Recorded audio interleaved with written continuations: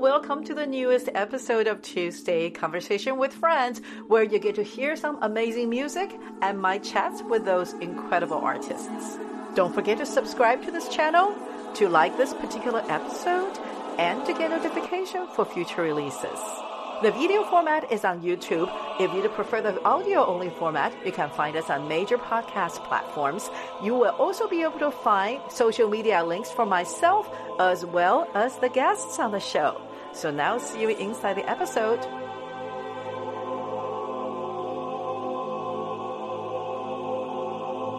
Hello everyone, welcome to Tuesday Conversation with Friends. Today, I have one of my personal college professor who has influenced me both personally as well as professionally, Dr. Donald Berniger. How are you? I'm so fine. It's so good to reconnect with you and see how well you're doing and miss your beautiful voice singing in my choir, that's for sure.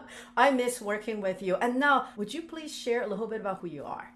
Yeah, I was a 40-year college professor in Southern California, also taught at the secondary and middle school and elementary level for a bit of time. And I retired in 2015 and began writing, and I still teach at California State University, Los Angeles. I teach choral methods right now, and in the summers I am part of a master's program that we developed 21 years ago for teachers that can spend some time in the summer doing that. And then, although I don't sing professionally much anymore because I just don't get asked, I can still sing, but I do a lot of private teaching too. I have a lot of opera students that may maintain their residence in LA, but I have some from out of state that come and visit me. But yeah, it's still a busy time, even though I've been almost 6 years retired. I'm not sure how you qualify retirement is. Well, for me, that's reducing the work week to 40 hours instead of 60. Dr. Berniger is being very humble and modest in the way he introduces himself. He's an extremely well-known choral director and an educator who have produced and taught a lot of people who have moved on to be choral conductors, including myself. Before we press record, we were talking about a lot of technique that's singer-oriented in the way you conduct. And I have to share with you that I believe many of the jobs I've received as a choral conductor was because of the things that I basically replicated what I've learned. And you were the only choral conductor that didn't just conduct us as singers to say, this is how I would like for you to produce a sound, but you explained to us why you were doing what with your body, with your gesture, and it was never just I said so, you do. And it was you were very interested in the students and the choral members to actually have a true understanding of the complete art of choral music. Right. Can you talk a little bit about that? Well, for me, it starts with the study of the music itself. I think that if you're talking about a conductor, we tend to, as you were sharing with me before we started taping, that we tend to go to a conducting class and learn patterns. Right. And in my conducting classes, you don't learn patterns, you learn musical gestures. Mm-hmm. And that can turn into patterns. But it's like when we see a score and we see 3/4 and we immediately, our hands start going 1 2 3 1 2 3. Well, that doesn't represent the music in any way, shape, or form. Right. So for me, it was two-part. One, you have to have an understanding of the music, and second, you have to have an understanding of the instrument, which is the voice. Yes. And I didn't have the luxury of understanding just the tenor voice, which is mine. I had to understand the soprano, and I had to understand the mezzo and the alto and the tenor and the baritone, the bass, and what their potential was in singing, and how my gesture, in other words, looking like a singer and standing like a singer and breathing like a singer, could influence the sound, because I found that to be a very efficient way of teaching. I felt the further I went in my personal study as a professional opera singer, the more I appreciated the things you mentioned during the choral rehearsals. A lot of people have this concept of a very big divide between solo singing and choral singing. But the more I studied, the more I appreciated a lot of things you mentioned, because a lot of it was delivered to the singers in the choir in an almost subliminal, because it was about how you as a conductor stood, how you really, a lot of times I would even recall, I didn't realize it at the time because I was very young, but I visually can recall the way you hold your rib cage when you were conducting. Right. And the way you were standing, the way your feet and your legs were supporting your upper body, and then the shoulders and the arms were extensions of all that, and then it just naturally, organically changed the way the singers even sat or stood when they were singing. Can you talk a little bit about how that became Yeah. something that you understood? Yeah. Mm-hmm. I'm so glad you said it that way, because I see my arms as an extension of my inner thinking. There's actually a technical terminology that I teach my graduates, which is that we have to follow through of what our inner thinking is, our inner thinking about the music. So as a conductor, I'm generally a little bit ahead by almost a beat in terms of their of where they are in the music. So I'm actually leading and not following. Right. Which means I actually have to be singing it. I have to be mentally singing it. And it means I have to incorporate the most efficient and most expressive ways in which I do sing it. Very much That's so. right. And another thing that I always felt was unique was you always maintain a singing career in addition to directing. You had a real personal relationship with how the human voice works. It must have changed the way you perceive the choral sound and how you bring it out of your singers. Yeah, that was really important to me, to know the voice, to know it as an instrument from a technical standpoint, but also to be able to stand up and say, I understand how to project my voice efficiently, and I know how to sing this kind of literature, and I can interpret Bach and I can interpret Mozart, and all those factors that give kind of legitimacy to your teaching. But I was pretty careful to choose projects that were Friday evenings, Saturdays, and Sundays, so that I could teach my full week and then go and do my professional work as a singer. But I was very fortunate that probably the three best choral people I worked with growing up were all people who appreciated solo singers and allowed you as a choral singer to sing. Yes. And they didn't have their hand in your face and they weren't trying to hold you back. And I interpreted that as the notion of musical intention, that it is always healthful, it is always good when you have a very clear musical intention and an expressive intention. And that takes the notion of choral singing, suffocates your voice, and solo singing is for real singers, and all the nonsense that goes on, because I think there simply is a bit of lack of information. And so some of the best singers I know in the world sang choral music, but they generally allowed you to sing rather than worked so hard on the quote unquote blend. It's a word, by the way, blend, that I've never used in any of my choirs, even though my choirs are known for their blend. Yeah, generally speaking, means taking something out of your voice, like take the vibrato out or sing with a straight tone, things you never heard me say. But if I say, I want this to be in tune and I want you to agree on a vowel, you're going to modify your vowel. You're going to modify your vowel to do that right from the beginning. So it's me saying to you, I believe you're a musician. I believe you have good taste. I believe you have awareness. So therefore, let's use those tools to create a good ensemble, rather than saying, I don't want any vibrato, or I want you to, blah, blah, blah, kind of the negative way of going about creating sound. I felt as a young singer, it was a very empowering experience singing with your chorus. Thank you. It was so true. I always felt like I could sing. I could be free, even though I was making music with a lot of other people with a joint collect consciousness of a musical idea. But that's it. But I always felt free, and I always felt oddly flexible, because those are not the things you associate with choral singing, especially with somebody who has a bigger instrument. But you always made it possible. Yeah, for me, the words balance, coordination, and flexibility are the three key words. And when those words are put together appropriately, like any athlete, then you create the kind of energy that allows you to be expressive.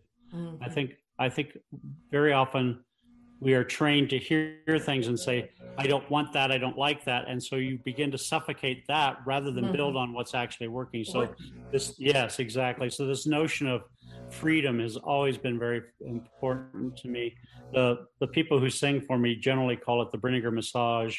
That that, I, that that they come into rehearsal and I, through the gesture, massage the voice into its fuller expressivity, and then we go about trying to be expressive. So that's very, very important to me. I love that. I love that. And I also remember, um, I remember something you demonstrated and showed us is how you place the singers, who sits and or stood next to whom, and why it was so. And it really changed the sound. It made it easier for everybody. The people who have lighter voices, who people who have heavier voices, people who tend to sing sharp, people who tend to sing flat, people who tend to sing in the center. It just there was something that happened in the way you Yeah. place the singers, and I employ that with the choirs I've worked with, and Good. yeah, it's magical. But would you talk about that a little bit? Because I think more people need to understand how that works a little bit. Yeah, I mean, what essentially is happening is you have acoustics at work, and it's true that if you stand on one side of a singer based on your ear dominance versus standing on the other side of the singer, you'll tend to be more keenly aware of their sound and be able to find a way to match intentions. Um, it is also true that if you stand on certain sides of certain singers, that the way the waveforms come out of your mouth actually can cancel each other out. So I'm always looking for ways in which the two voices can be knit together so that the sum total of their energy is greater. We call it synergy, Mm-hmm. where it's not really possible in physics. The magic of it is that if you stand on this side, you sound less loud, but you stand on that side, you sound louder. How can that be? Well, But that's just the it way waveforms happens, work. It right? happens, right? So And through experimentation, I just simply matched the lightest voices and down the line to the darkest voices, and then put them in like groups and then in rows so that they inform each other in the best way and make sure everybody can hear the best that they can mm-hmm. and that they're in a position to sing the freest and most flexibly that they can. That's what I look for in lining up a choir.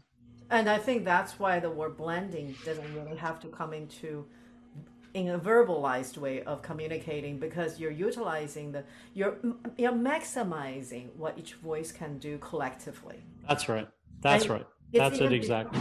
yeah, even before they open their mouth, even before the rehearsal officially begins with the notes, they already information where they're going to be maximized with just how their natural instruments are. There you go. I There you love go. that. Exactly. Yeah. You see, it's some stuff never goes away when it's taught properly. I just Well, love it. well, I call them mental time bombs, as I told you when you studied with me, that there are some things you just can't understand now because they're not within your realm of experience. But if I Right. get it in there right, at Yes. some point you're going to wake up one day and you're going to realize that. You may not realize it's the connection that you and I have, but you just feel that it's right and that it's real and that it works. And Yeah. I think that the art itself is the teacher in that sense. Yes. That Yes. if you get into the organic side and into the human side of the art, those things are just so I wouldn't say obvious, but I think that they become inevitable. Yes. And so therefore, if you follow this track and you're successful, you follow the inevitability of how good information unfolds in its own way. I was always so it always was a pleasure, a good surprise because over the years, I cannot tell you how many times it just kind of popped in my head. Dr. Berniger did this. Let me try it. And then the choir does something because it is so oriented towards the singers you have, not a That's right. preconceived sound. I That's right. and because in That's order right. for any of this to work, I have to look at the singers I have. And you know, the joy and the pride those singers experience after they hear and experience the difference has made it very meaningful for me. That's great. Yeah, especially in volunteer choirs. You know, sometimes they just think of themselves as accepting, oh, we're just a bunch of people who like to do this together. We're not very good. And then they come together, they do the kind of work they can take pride in. And but the key was never I'm going to come in here. This is what I'm going to do. It's always been a privilege for me to have them participate and we together Good. discover what music would sound like with this combination. And it's always Absolutely. fun. And I had this epiphany that was everything I do as a soloist is tied to my ability. So there's always this tension of what I think needs to happen and I have to make it happen. But when I started conducting, it was amazing what I thought would come just come out towards me versus come from me towards them. It was coming out towards me. And I always thanked my choir for the privilege of them participating in my process, because whatever I thought of, it's happening, except it's not coming from inside of me. And that's that's so beautiful, and it's so right. Absolutely so right. You know what the word conductor means, right? I'm To not flow sure. through. Huh? To flow through. To flow through, to To flow conduct. through. So Yeah. as you conduct, you're receiving the sound that you are in fact predicting. And an experiment I do with my students is I say, think only about the soprano part, but just conduct. Don't look at the sopranos, just and also you can hear the soprano part getting louder. And I said, now think only of the tenor part. And now the tenor part gets louder. And everybody in the room experiences it. Where's the mat? I mean, how does that happen? Well, it means that our thinking goes into our gesture, and our gesture communicates at a deep and profound level that we can't even fathom. It just happens. And then the Beautiful. next thing that really surprised and really delighted me was, I think as soloists, our interpretation often is based on what our instruments will do. But when I started conducting, I found myself to be a lot more creative because I wasn't limited by me. It was truly by imagination and creativity. And I had to problem solve too, to see what I can do during the rehearsals and the way I conduct to bring the singers to be able to match up with the musical ideas. May not be the same vocal sound, but the musical ideas. And Right. and Right. I found myself became a lot more colorful and creative as a soloist because of conducting, because I got into the pattern with, Absolutely true. yeah, it wasn't really intentional, but I got into the pattern of thinking of musical interpretations as a soloist based on what my voice or my hands would do. But then when I started conducting, I was able to perceive music outside of me. And then it came back to my solo work, and it was just Very such an good. incredible experience. And so I want to thank you because I feel you've given me a gift for life, and it's just been Well, amazing. such Yeah. a joy to see how you're using it so beautifully and understand it so completely. It's great. And now I want to go further back into your life. We're going to travel through the time and the time machine, because I've seen some of my colleagues and now some of the younger students I work with. They're responsible musicians who want to do the right things and who want to make a living doing music. So they go into teaching secondary school systems. And I know you started your career teaching, but there were changes that came along the way, and there were things you did during your time that developed you, that helped, that eventually you didn't stay in that space. So can you talk a little bit about what you did during those years, and what do you think is Well, required? I think, Hmm. yeah, I think that we kind of follow things a little bit haphazardly. I think many of us, when we go to college and study music, want to be the soloist or the featured Right. performer. Hmm. I started teaching very early. I was a trumpet major in college when I started, and I was teaching trumpet to junior high school kids when I was in high school. Mm. Basically just sharing and charging a very nominal rate. And Right. um, but I so enjoyed seeing someone understand something, and I began to know that if I understood it, then I had a pathway for them to understand it, and if they understood it well, then that was realized success, right? And Right. I taught elementary school for the LA School District for 1 year. Hmm. We were actually practice teachers, but they didn't have enough teachers, so they actually just had us teach the classes. Hmm. And the supervisor wanted me to continue to teach elementary school, but my mind was, I'd rather do high school. That's really where I want to be. And I Hmm. was fortunate to get hired into a high school, junior middle school. During that time, then your voice starts to develop. Right. How your voice starts to develop at 25, 26. And I Hmm. began to see the potential that maybe I could be a soloist also. So I went back to school and studied very seriously opera and voice. And then began to realize it really wasn't a practical thing. At that same time, I got hired by Pasadena City College. And now I was a college professor and I had to measure up to that. So there are other skills that I needed to get, including understanding my conducting better. So I went back to school and got advanced degrees to better understand the whole conducting thing, which was I was doing more naturally and intuitive than I was doing by conscious practice.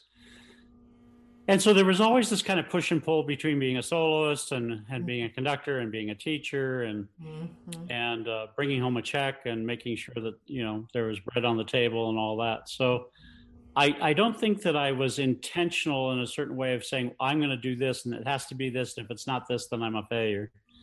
As much as I just followed success. Wherever I was successful, I tended to incorporate that. More. So there was right. That's right. There's church music and a community chorale and the schools and things like that. And all of a sudden you're 65 years old, you know? And where did the time go? What happened to the time? Right? You spend all this time. I was almost 40 years at Pasadena City College. It's hard to believe. Shocking, right? I know. Time just flies by. I know, but yeah, focusing on the clients and focusing on their success is really the reward. You know, spending time with you, hearing what you're doing is the reward to what you have done. It's not something you can put in monetary terms. It's something you put in just human value terms and cultural terms and spiritual terms. And so the answer fully to your question is follow your heart, do what you want to do, become the best musician you can and work on that every day. Just get better and better and better. And things will take care of themselves. We need fantastic teachers at the middle school, high school level, and they should be the very best musicians. They should be the very best musicians. Absolutely, because the students are at that very important time where they need good information. So, yes, you know, I tell choir directors all the time, the choir can't be better than you are as a musician. That's right. And you know, it's interesting because Southern California is very unique and different from other parts of the country in the sense that the demographic of the families whose kids go to the public schools, you're going to have a lot of kids by the time they reach middle school. They have already had years and hundreds of hours of lessons and practice in music. That's right. And if the teachers cannot guide those young minds who are actually rather developed, then we can lose them. That's right. That's right. Generally speaking, we could put it on the other end. Sometimes as teachers, we burn out. Yes. And we burn out because our ideas no longer, you know, grow things. They no longer develop. And the clientele we're working with seem uninterested in what we're sharing. It's at that moment. There's two things. One, when you feel like your ideas don't work, and two, when you're frustrated that you need to retool, you need to up your game, you need to get new information.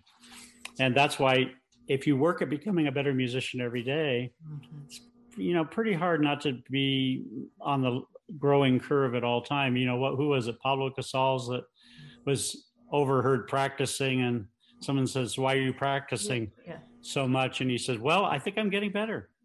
Exactly. I know. As musicians, we truly have to stay fluid. That's very true, and very open to the possibilities. And I think to encourage people is to stay singing, stay studying,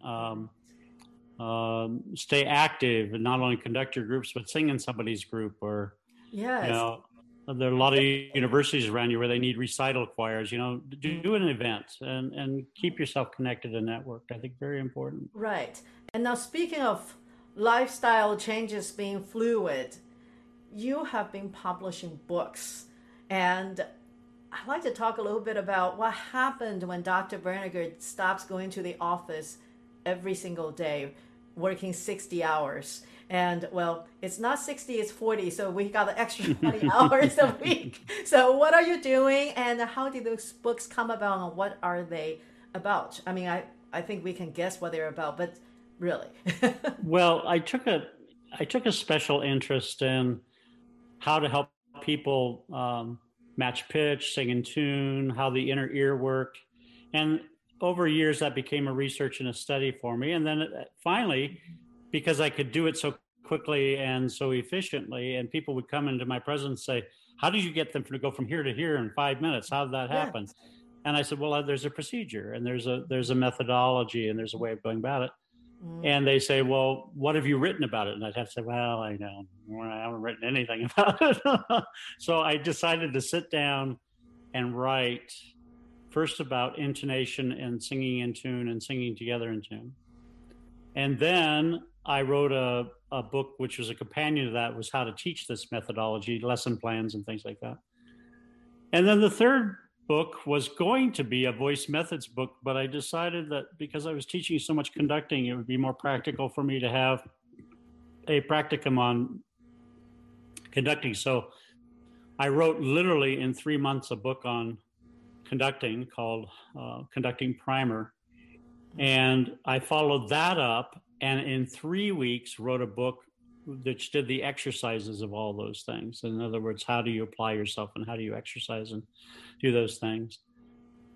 And then the fifth book is an analysis book where you can actually do analysis of pieces based on the methodology that I've taught in the first two books, first two major books.